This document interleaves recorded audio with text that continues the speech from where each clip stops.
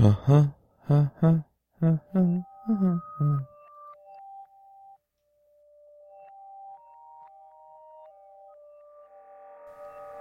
episode is sponsored by Front End Masters. They have a terrific lineup of live courses you can attend either online or in person. They also have a terrific backlog of courses you can watch, including JavaScript The Good Parts, Build Web Applications with Node.js, AngularJS in Depth, and Advanced JavaScript. You can go check them out at frontendmasters.com. This episode is sponsored by CodeShip.io. Don't you wish you could simply deploy your code every time your test passed? Wouldn't it be nice if it were tied into a nice continuous integration system? That's CodeShip. They run your code. If all your tests pass, they deploy your code automatically. For fuss-free, continuous delivery, check them out at CodeShip.io. Continuous delivery made simple. This episode is sponsored by Watch Me Code. Have you been looking for regular, high-quality video screencasts on building JavaScript done by someone who really understands JavaScript? Derek Bailey's videos cover many of the topics we talk about on JavaScript Jabber and are up on the latest tools and tricks you need to write great JavaScript. He also covers language fundamentals, so there's plenty for everybody. Looking over the catalog, I got really excited, and I can't wait to watch them all. Go check them out at javascriptjabber.com/watchmecode. This episode is sponsored by Component One, makers of Widgmo. If you need stunning UI elements or awesome graphs and charts, then go to widgmo.com and check them out. Hey everybody, and welcome to episode 121 of the JavaScript Jabber Show. This week on our panel we have Jameson Dance. Hello. I'm Charles Max Wood from devchat.tv, and this week we have a special guest, and that's Jo Liss.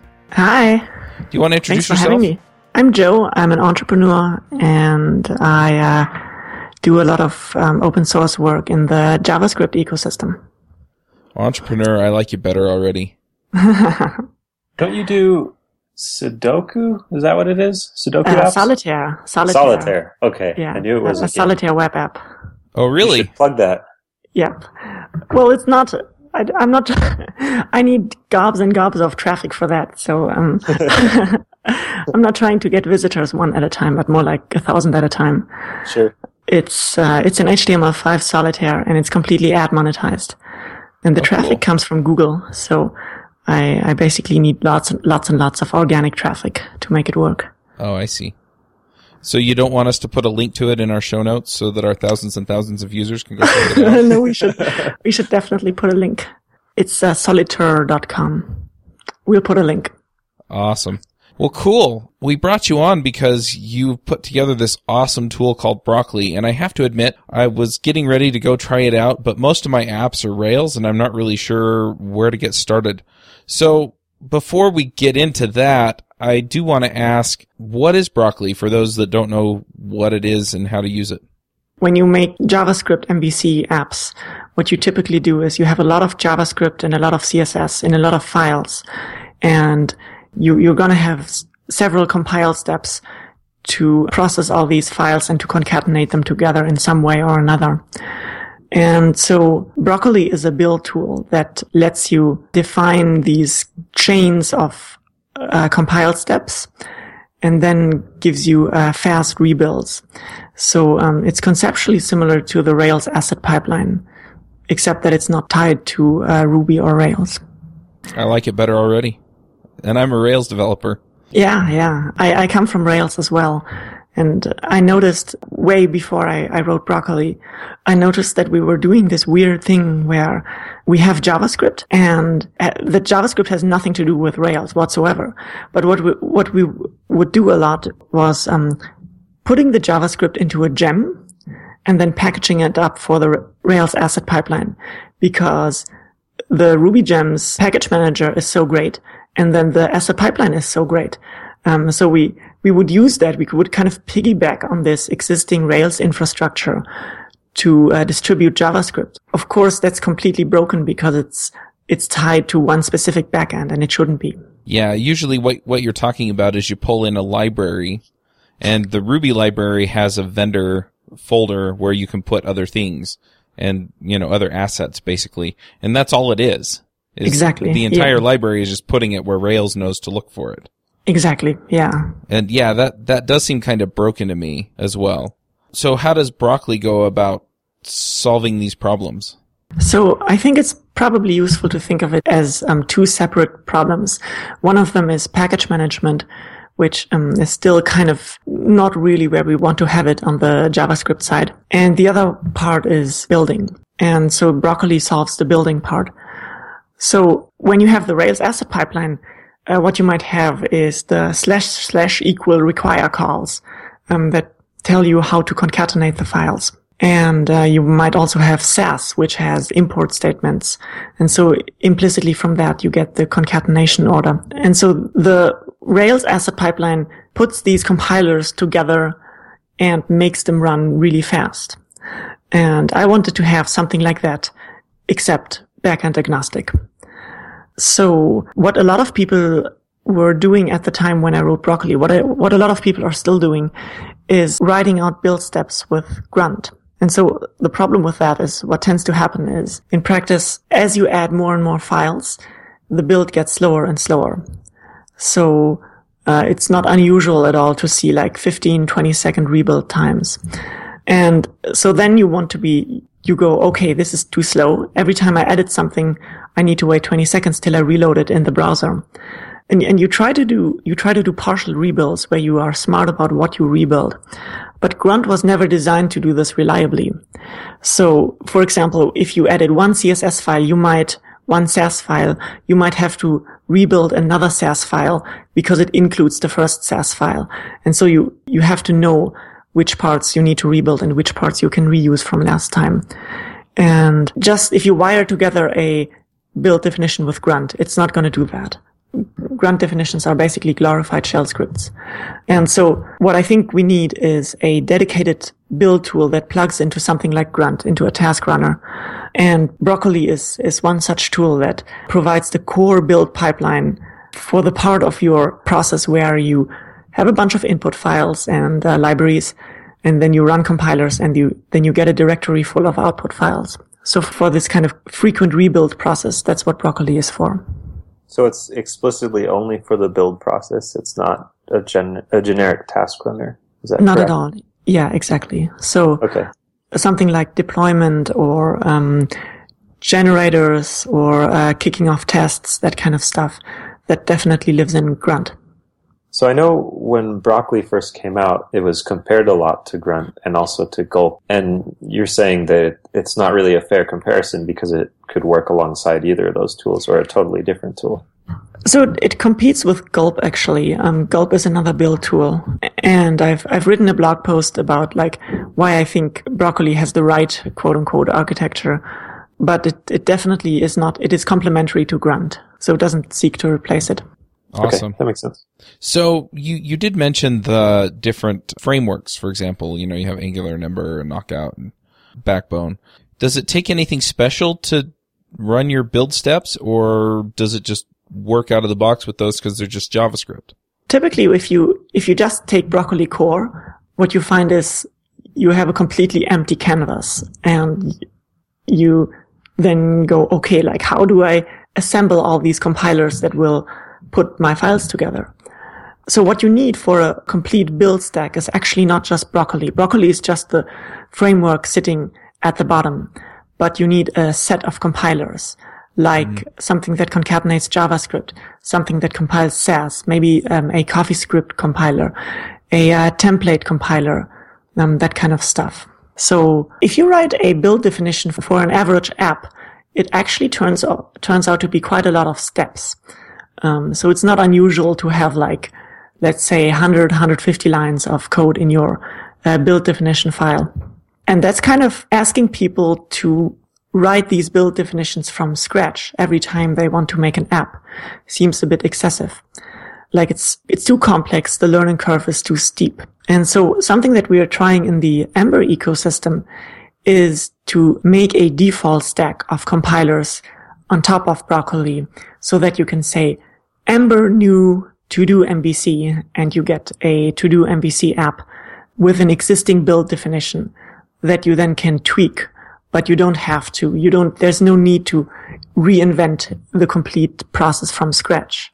And that's conceptually quite similar to how Rails works, right? Mm-hmm. How Rails new My App works. It just gives you all this code that you can use to get started immediately.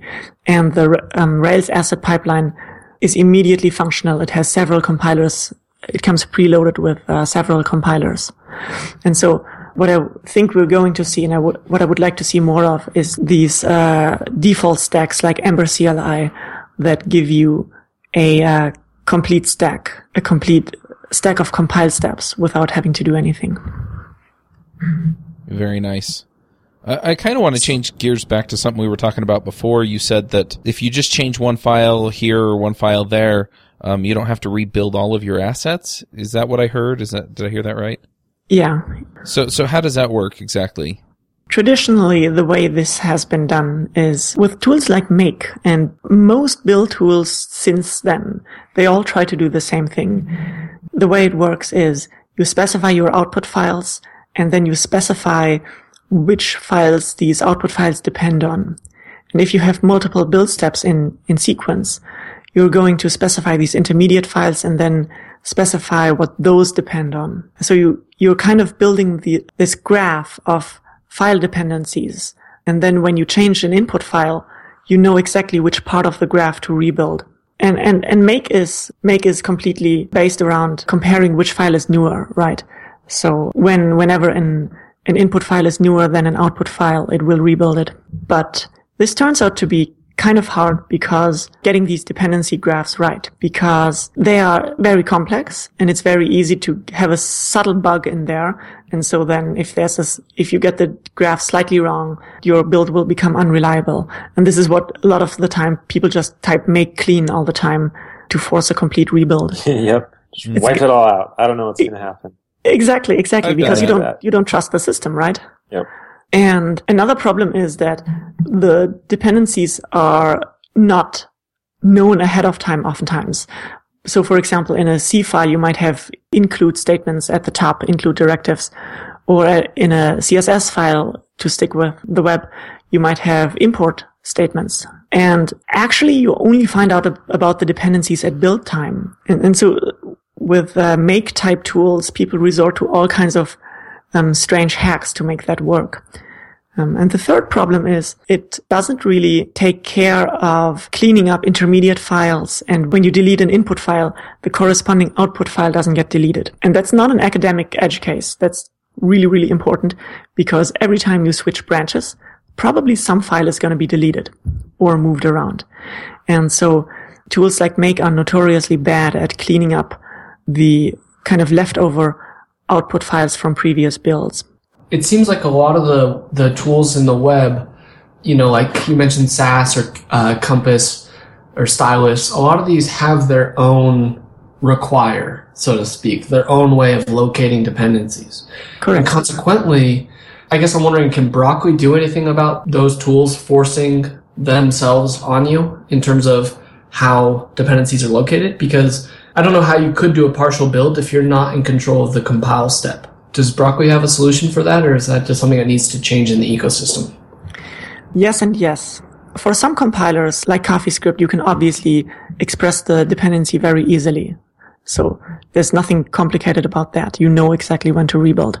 But like you said, for something like Sass or Compass, it's harder. And there have been, let me tell you, there's a set of solutions to this. And each of them has its own drawbacks, but all of them are possible with Broccoli.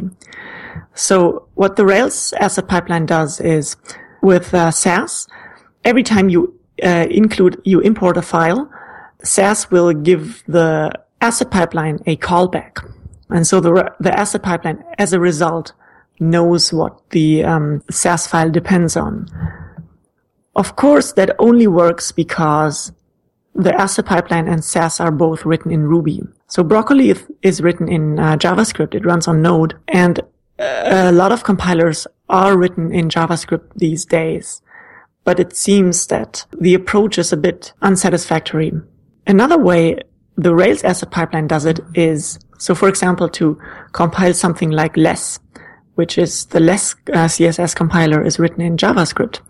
And so you cannot get the callback. And so the Less Rails plugin for the asset pipeline, what it does is it uses a regex to parse out the imports ahead of time. And of course, that seems like a really terrible. Yes, it seems like a really terrible hack, right? And I think that should tell us something, that there is a problem with the asset pipeline's requirement to know all the dependencies. And so with Broccoli, the way it works is a compiler plugin just takes a set of input files, like a tree of files, a directory, and it emits an output directory.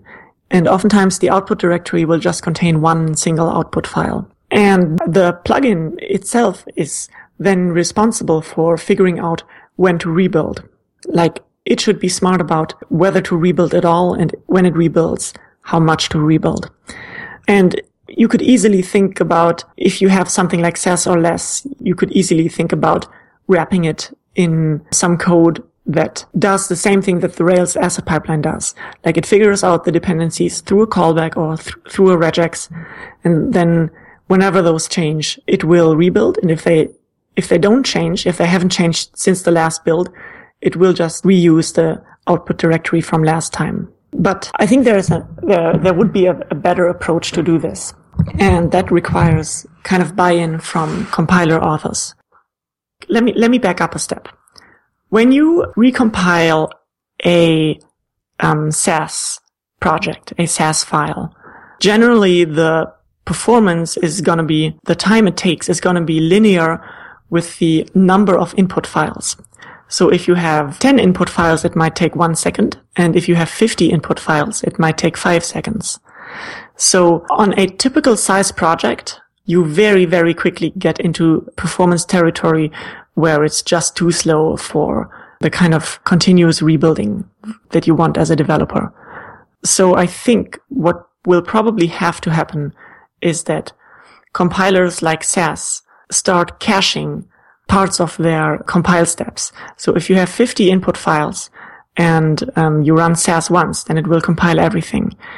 But when you run it a second time and only one of these files has changed, it will detect that 49 files still have the same timestamp, and it will reuse a lot of the intermediate data structures like the parse tree, the AST, from last time. So if we do something like that, we get the rebuild time from big O of n, from linear, with the number of input files, to constant time. Basically, if only one file has changed, then we're going to take a constant time to rebuild the entire project, no matter how big it is. And I think that's something that, from a performance perspective and from a usability perspective, is really, really crucial. And once we have that, it kind of extends to the case where no file has changed. So if the compiler were to do caching anyway, then it could just detect that no file has changed and reuse the complete build output from last time. And that way, we don't have to try and replicate the dependency graph outside the compiler, but all the complexity of figuring out which files depend on which other files is contained to within the compiler. So I've kind of tried to evangelize about this a little bit with compiler authors. And what I generally seem to get is like a vague, yeah, that seems like it might actually be necessary, but it's not completely clear that we want it. So, like, of course, like we're going to need to see code to figure out if this is really the best approach and what kind of pitfalls we're going to encounter. But I haven't gotten terrible pushback on that idea. So just from you talking about that, it sounds like a lot of it depends on other people to implement features in the compilers. Is that a good summary of it? In a way, yes. What we can always do, of course, if we just want getting a compiler running today, is put in these kinds of stopgap measures where we parse out the imports, or some other approach that Robert Jackson has implemented in several plugins is, and there is a common base class for that takes away all the complexity behind that, is if you pass a tree of files into the compiler, if none of the files have changed, then we just do not kick off the compiler again. So if you are careful only pass your SAS files into the SAS compiler and no JavaScript files, then if you change the JavaScript files, which live in a separate directory, the Sass compiler will not run again. So these kinds of, we can always replicate the kind of kludges that other systems implement. You can always express these on top of the Broccoli architecture. But I think importantly, Broccoli allows you to push all of this logic down into the compiler, which I think in the end is where we want it to live. That's my hypothesis anyway. Sure, that makes sense. Does this work with, when you're doing things with, say, Sass, where the compiler is written in Ruby and not in JavaScript? Does that affect things at all? Broccoli was intentionally written to just use the file system. So you can just call into Ruby. You can just kick off a Ruby process. Okay. It's obviously going to be a little bit slow. So there's always performance problems when you hand off to a completely different language. But this is actually this has come in very useful for native libraries like libsass. I'm a huge fan of libsass. It's a C reimplementation, a C++ reimplementation of Sass. And so in my benchmark, it was basically 10 times faster than Ruby Sass. So on a data set where Ruby Sass would take 2 to 5 seconds on like a typical app-sized file, where Ruby Sass would take 2 to 5 seconds, libsass would take 200 milliseconds. It's just shocking, honestly. Yes, it's huge. It's absolutely huge. And so seeing that kind of difference made me kind of appreciate that it may not always be sensible to implement stuff in Ruby or JavaScript, because having delays like 2 to 5 seconds in your rebuild is clearly quite painful. So and 200 milliseconds is just barely noticeable. So libsass seems really, really awesome. It's unfortunately not quite a replacement for Ruby Sass yet. And we also don't have a sort of native replacement for compilers yet. But just from the performance difference alone, I think it made me appreciate how important it is to support native libraries. And Broccoli has no problem at all calling into libsass through a node wrapper and just having that run against the files in the file system. So I want to talk a little bit about implementation here. If I wanted to get started with Broccoli, say on a project with Express or Rails or something, how would I go about doing that? Do I just put all my assets in the same folder and install the plugins and then say, go do your thing with those? Or sort of, yes. But the problem is that you would have to assemble the entire build pipeline yourself. Mm-hmm. So let's say CoffeeScript and Sass, and then the / equal require things and stuff like that. And then you have a vendor directory. So there's a bunch of things that you would, and then maybe a public directory with an HTML file in it. So there's a bunch of things that kind of come together. And to replace Rails projects in particular, we are missing a Broccoli plugin for a sprockets type require directive parser. And it's kind of this on my list of things that I would really like to write. And it's not terribly hard, but I haven't gotten around to it, and I don't think anyone else has gotten around to it so far. So there's no way to just parse out the / equal require calls with Broccoli at the moment, which is kind of a bummer. But once we have that kind of compiler, what I would like to maybe do is provide at least like a sample Broc file, a sample build definition to show this is how you would take a Rails project and then basically just build the same thing using Broccoli without calling Rails. What about something that's not Rails that doesn't have all the weird directives and stuff for the asset pipeline? So you're typically going to have something, right? Like, how are you going to concatenate your JavaScript files?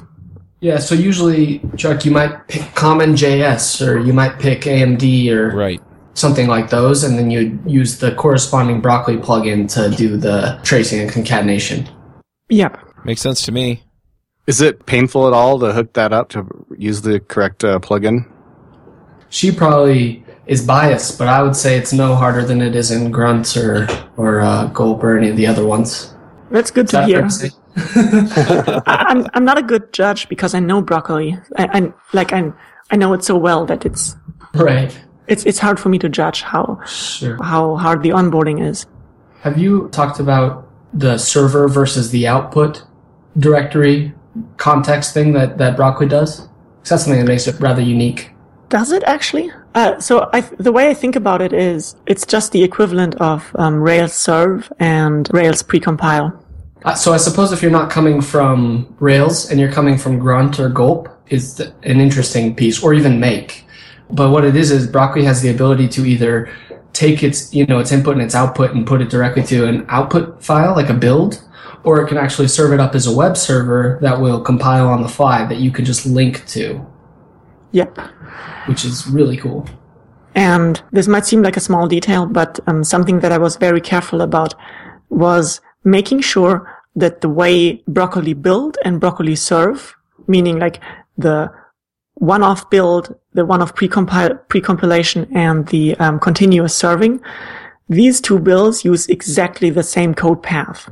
So when you serve, it's just that the same process gets called over and over again, but it's still the same thing.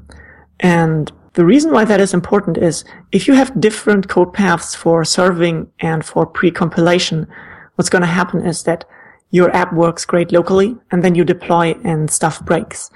And that actually happens all the time on Heroku. Apparently, like 50% of their support requests are about the Rails asset pipeline. About like pre-compilation issues.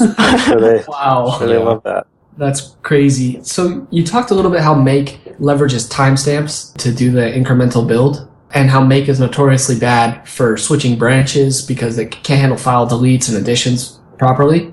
How does Broccoli solve that problem?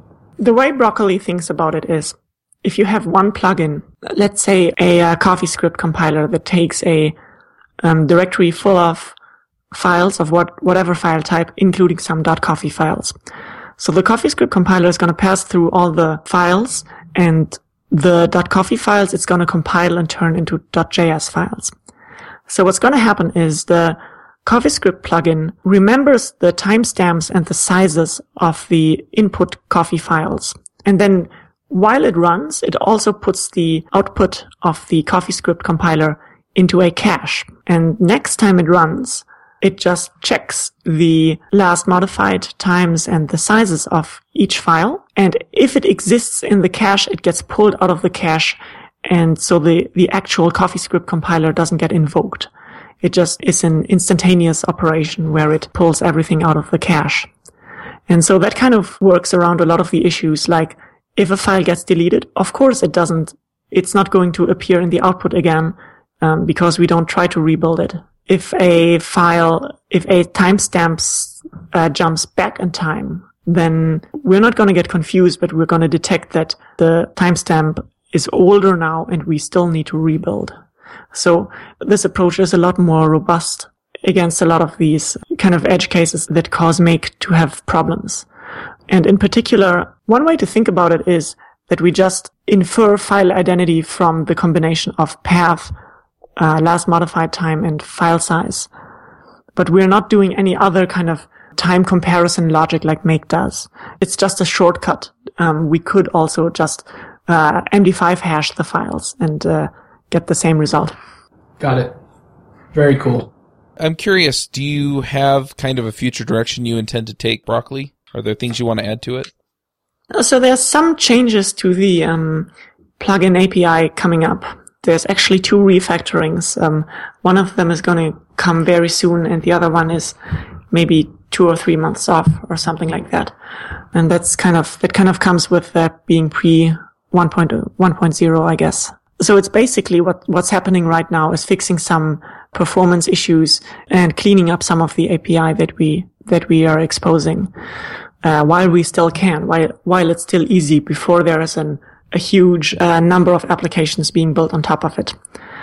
And then beyond that, like I said earlier, I think I'm hoping that a decent amount of improvements in terms of how we are smart about rebuilding is going to happen in the compilers actually, and not in Broccoli. But I'm sure we'll also have some more base classes for Broccoli plugin that implement all kinds of caching.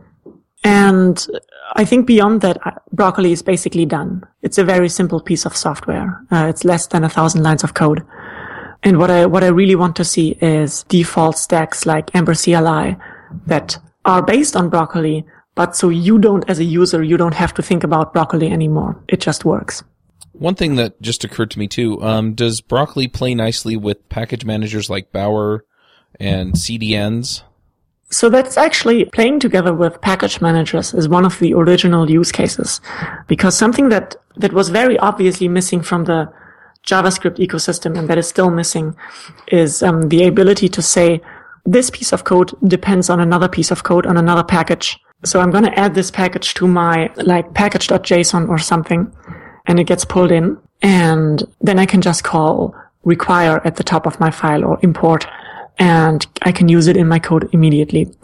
And what we're doing at the moment is just dropping stuff into vendor directories, which is pretty terrible. So there's kind of two parts to that problem. One of them is we have to have a distribution mechanism for browser-side JavaScript and CSS as well, and images maybe. So that's a package manager. So Bower is, I think, the most promising one at the moment. Some people are talking about and using NPM for browser-side JavaScript, and that's maybe an option as well. But I'm feeling fairly positive about Bower. So the problem with Bower is, or not problem, but just like where the scope of Bower ends is, it just gives you a set of files. When you depend on a package, it just says, okay, here are your files. Now do whatever you want with them. And you have to figure it out yourself, how you're going to include them. And JavaScript until now hasn't had a way to require other files. And so we built these systems like AMD or CommonJS on top of it to kind of add require calls after the fact. And this is kind of the part where the build step comes in, because being able to distribute packages and express dependencies between packages is useless until you can also in your JavaScript code express which files you depend on specifically and import things from other files. And so the one thing that I'm really, really excited about is the ES6 module syntax.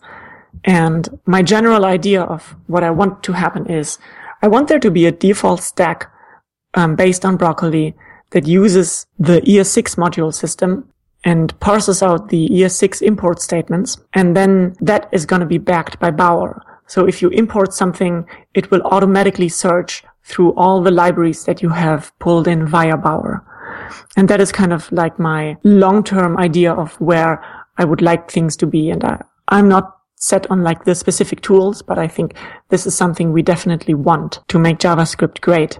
It's basically we want to have the same experience that we have with something like Ruby, where adding a dependency on another package is just, I'm going to add this line to my gem file, I'm going to reinstall the gems, and then I'm going to say require some module in my code, and it's going to be available. And I want that to happen in JavaScript land. So I think to kind of summarize that, what I want is something sitting on top of Broccoli, like a default build stack that automatically pulls in files from Bower, etc., that uses the ES6 module system specifically. Cool. Do you know anything about the ETA for that? I mean, as the spec is still, it's kind of in the final stages of being worked on, if I understand correctly. Is this something you can actually start building towards right now, or are you waiting for things to settle down a little bit? Yes and yes. So there was a recent change in the ES6 module syntax, and I think it is probably not completely stable. I suspect that there might be still a few changes coming in, minor changes maybe. So it's definitely still a draft. And the transpiler from ES6 modules into ES5 is still, I don't know if it's alpha or beta, but it was just rewritten. I think Brian Donovan did it. And so it looks much better now. It's much, it covers edge cases much better, but it is probably, the transpilation step probably still has problems here and there where where the semantics don't map completely, correctly. So that is something that definitely still needs to stabilize. The reason why I'm so excited though about the ES6 module syntax is that it's static. So unlike AMD or CommonJS, you can do static analysis on JavaScript files and you know which files they import. It's not possible to kind of import a variable module or something. And so being able to statically parse out imports, and then based on that, being able to figure out which files you need to concatenate, that's a hugely important feature. And so I think the ES6 module syntax is definitely, and it has other features as well, but in terms of building, that is like one of the really important ones, the fact that it's completely static. But still, that part is still, I think it's basically alpha. And another part to make that happen is Bower needs to get better. So I think there are a bunch of cases that Bower just doesn't cover very well, that we're kind of used from something like Bundler on Ruby. And that's because Bundler is a pretty complex piece of software and it does a lot of things really great. And no one has gotten around to implementing them for Bower. And something that is missing from Bower is the ability to say, okay, so here's my package, but if you include an ES6 JavaScript file, this is the directory that you should be looking in, like the lib directory, it's usually. So there's nothing in Bower or on top of Bower that gives us the ability to communicate. When you want to include files, JavaScript files from this package, please look inside this subdirectory.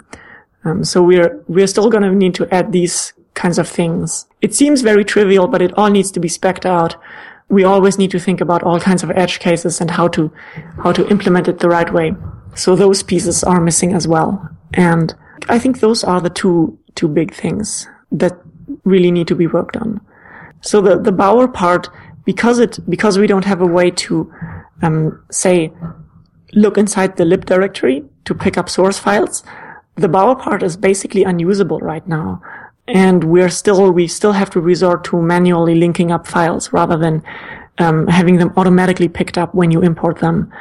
And we're not terribly far away from it, but I don't know that anyone is working on it at all right now. So I would really like that to happen, but I don't have an ETA, simply because I'm not working on it. I don't know if anyone is.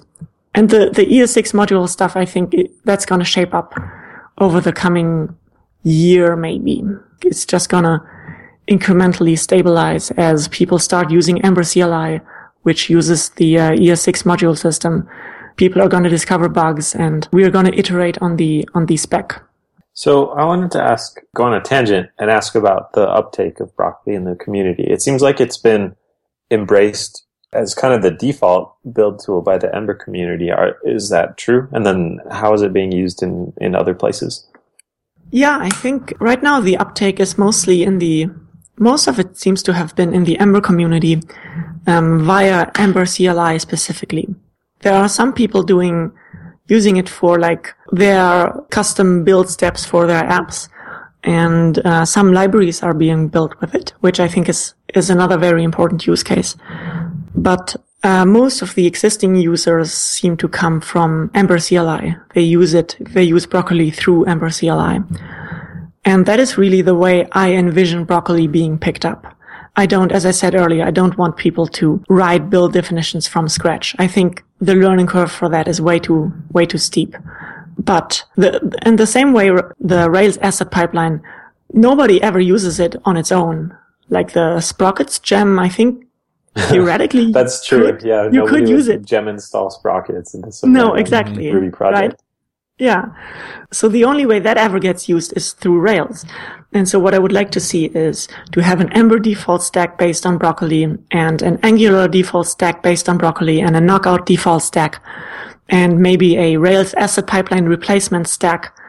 So to have these kind of sets of compilers, where you just say, okay, this is the general format of my app. Now give me a set of compilers. And then I think that's how Broccoli is really going to get adopted, not directly, but through these stacks. And then nobody even cares anymore that they're using Broccoli. That's just what happens under the hood. So once you have these build steps set up and you've got got things figured out that way, well, what are kind of the next steps? What are the other things, or are there other things that you need to be doing or thinking about related to this?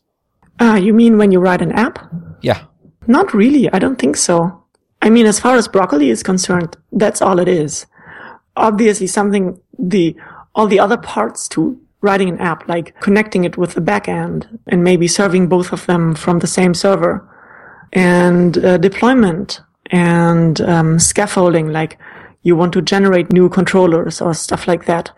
All of these things, they still need to happen. And those are all things that people are thinking about with Ember CLI. Like, those are being added there. And I think those are generally useful for other projects as well. So as far as Broccoli concerned, Broccoli doesn't care about anything beyond the build, beyond the core build, process. But these default stacks are definitely going to have more functionality, for deployment, scaffolding, testing, etc. Are you accepting contributions to Broccoli? Yeah, I am. I haven't been terribly good about keeping up with GitHub because I'm mostly just, when I spend time on Broccoli, I think the most important thing right now is that I can do is pushing the refactorings forward and making sure that happens and that the APIs look nice. And then most of the time, what I want people to do is just to plug into the APIs. So I've been saying no to a lot of contributions. Basically, the standard response is, please turn this into an external plugin or an external library. I don't want this in Broccoli Core. I don't want Broccoli Core to be terribly configurable at all, because it's really just Broccoli Core is really just the Broccoli command line tool is just one way to kick off Broccoli. And in general, people are going to be using Broccoli as a library from their own tools, and they're going to provide their own servers and their own watchers, etc. So Broccoli itself is an incredibly thin piece of software. It basically just provides the general architecture, the opinionatedness about just the way the compilers go together, and then everything else happens outside of Broccoli. So I guess the answer is yes and no. Definitely I take patches for Broccoli and for a lot of the plugins that I maintain, but also a lot of the time, many things can be done outside of Broccoli. So if I wanted to write a Broccoli plugin, say for Rails, so that I could get the, / require or whatever to work, where would I get started? I think you would pick a base class. In this case, you would pick the Broccoli writer base class and then subclass that to write your plugin. And I think what people do most of the time is they look at an existing plugin. So in your case, if you wanted to write something that parses out // require, you would look at the SAS plugin, because that's kind of conceptually similar. It takes multiple files and outputs one single file, and look at how that is implemented.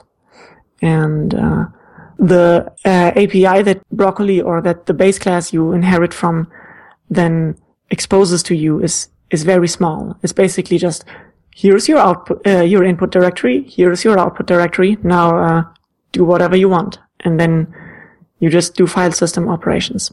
And so the tricky part is usually when you write a plugin is usually getting it to be fast. But that's up to you. And if you don't want it to be fast, if you just care about getting it working at all, you don't have to be. You can just make a plugin that naively recompiles everything every time. And it's going to slow down your build, but Broccoli is not going to stop you from doing that. So if you are willing to sacrifice performance just to get started, it degrades very nicely into an incredibly simple subcase. Cool. I'm kind of excited to go play with it now. So this isn't related to Broccoli. I just wanted to say I think you're super cool. I follow you on Twitter, and it's fun to see you just start wondering about a field. Like, I saw the tweets that were like, build tools aren't very good. I wonder what a good one would look like. And then you start talking about an API, and then suddenly you have this awesome tool called Broccoli. So I don't know. It's really inspiring to see you create amazing things kind of in the public eye. Yeah. As I write software, I try to kind of be mindful about improving the tools that I use to write software. So I try to spend about, let's say, 50% of my time just iterating on underlying tooling, like the libraries, the build tool in this case, whatever is involved in the development process, whatever makes me more productive. So Broccoli kind of fits into that theme. And I ended up taking several months off to write Broccoli. It took longer than I thought. I thought I would be done. I thought I would have the first beta out after a month, and it took 4. But it was still worth it. It was still okay. And so when I allocate time, I try to very actively make time to work on tooling, to work on libraries. That's a really cool philosophy. Good idea. That is also very selfless of you. Awesome. The only other question I can see here is, do you see this tool being used to build things other than web assets? So, for example, mobile apps or, other things that have a build step to them, C programs. Do you see it calling out to the GCC compiler? I think the architecture is, if I were to write a build tool for anything, for any other environment, I would reuse the architecture. So the architecture that exists in that environment, or? No, sorry, the Broccoli architecture. Okay. So the idea that a build process is just a series of tree transformations. And I'm actually going to link a slide that I had in one of my talks that illustrates the kind of graph nature of these tree transformations. That's really the core piece, the core insight of Broccoli, and the notion that everything that makes the build fast needs to happen in each individual step. You don't have any kind of global dependency graph that spans the individual build steps. And so this kind of, I would probably take this kind of insight and try to apply it to other environments. Now, Broccoli itself is written in Node, and there is no reason why you would write something let's say, to compile iOS apps. You wouldn't use Node for that. It's maybe a little bit too slow, and also people just don't have it installed. So you wouldn't use Node, and there are probably some things about Broccoli that are kind of specific to the web. Like, I'm making some assumptions about the kind of numbers of files and the file sizes that we're moving around. Like, in a web app, you have an inherent limit on the size of your app, because you can only serve out so much, right? You have like 400, 500 kilobyte budget for your app, or maybe, I don't know, a megabyte with images or 2 for a page. And that's all you can do. And for C++ projects, you can have much, much more input files, much more intermediate files. So you have these hundreds of megabytes of build products flying around. And I'm not 100% sure if Broccoli would hold up well with something like that, or if you would run into issues where things are too slow or things take up too much space. So in particular, while I wrote Broccoli, I always had like a worst case scenario in mind of like, I need to be able to process a few thousand files. I need to be able to process tens of megabytes. And with other environments, you might have an order of magnitude more data. And so Broccoli might not be up to that. But I think the general architecture probably would. Cool. My mind is spinning. Yeah, it's been awesome. Joe actually asked an interesting question in the chat. Why did you call it Broccoli? So the way I came up with it was, it's an acronym for Browser Compilation Library. And I felt very smart about that. But no one can spell broccoli? No. Oh no. I found out that no one can spell it. I wasn't sure, like it didn't seem hard to spell to me, but I can see that like the like double C and the single L, like it totally trips people up. So I think in retrospect, I would have picked another name if I had known that. Like when it got posted on Hacker News, so many people complained that they cannot spell the name. So that's hilarious. I would be lying if I said I didn't fall into that group of people. No, look at it this way. Broccoli has taught you how to spell better, in addition to building your code. Boosh! Good point, dude. With the next tool, we're going to practice cauliflower. That is also hard. I love it. Jameson, what are your picks? I got two. One is an article by Raquel Velez. She's been on the show to talk about robotics. And it's talking about diversity and how some people talk about trying to hire diverse candidates as kind of a needle in a haystack problem where they can't find anyone. Kind of all the people that apply or that they have in their networks are just kind of look like everyone else. And she talks about it more as a network problem where you don't need to find the one mythical diverse person that will apply to your job. You need to form connections with people, and then that will introduce you to a network of people. And it's just an idea about it I haven't heard before. It's a really good read, and it's pretty short. My next pick is a website called hexascii.com, and it's my one-stop shop for all the best Japanese emoticons. That's all you need to know. Nice. Yeah, if you need to express surprise that a bear is behind you, just in 100% text as an emoticon, they've got you covered. Very nice. Including Just the bear. in case. Yep. All right, Merrick, what are your picks?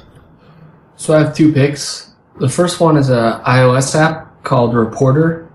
And all it does is it lets you set up taxonomies of questions. So you can set up a question and say which type of taxonomy the answer is going to be in. And you can just answer these questions. It'll notify you randomly the number of times you request over a time frame. So, for example, I've been charting things that are typically kind of hard to chart, things that are more subjective, like my emotions or who I'm spending time with. And it's been pretty cool. It's been pretty interesting just to see my life or these things that are historically hard to measure over time. And the other thing is a rapper named Trip Lee and his album The Good Life. I highly recommend it. That's it. Those are my two. Awesome. Joe, what are your picks? So I've got three picks. The first one is Big O Notation. Since Joe was talking about Big O Notation in this episode, I can't remember the last time anybody discussed Big O Notation or mentioned it at all in one of these podcasts, and I think it's awesome that it was mentioned. It made me feel a lot smarter to be on a podcast that had Big O Notation mentioned. So I'm going to pick Big O Notation. If you don't know what it is, Google it. It's awesome. Or ask Joe. That's how I learned about it. Right. I'll be giving a master class on Big O Notation later on this week. The week after we'll explain what recursion is, right? Right. My next pick is going to be the company Pluralsight's new office. They just had the ribbon cutting ceremony for this new office that they built here locally in Utah, and I went out to the opening for it. And it is an amazing office. It's way cool. And the best part about it is they have an entire shelf that's just stocked with candy. And so when you bring your kids over to some work function with dad, the fact that there's candy there makes things so much better. You sound like you're speaking from experience. Yes. Yeah, I am. The other thing that was really cool that they did is they installed this like sound deadening system so that they could have a mostly open office with not like cube farms, but just desks out.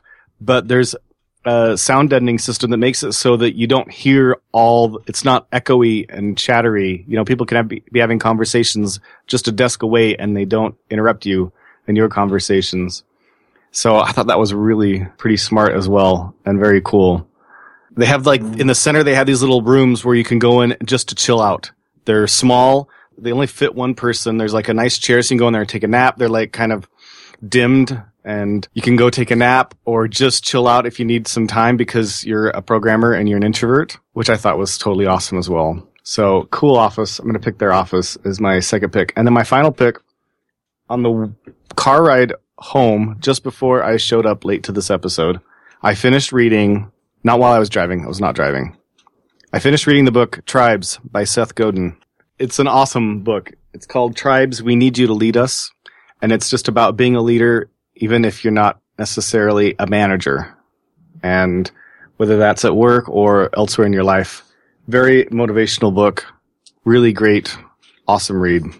And I really enjoyed it. So I'm going to pick Tribes as my final pick. Awesome.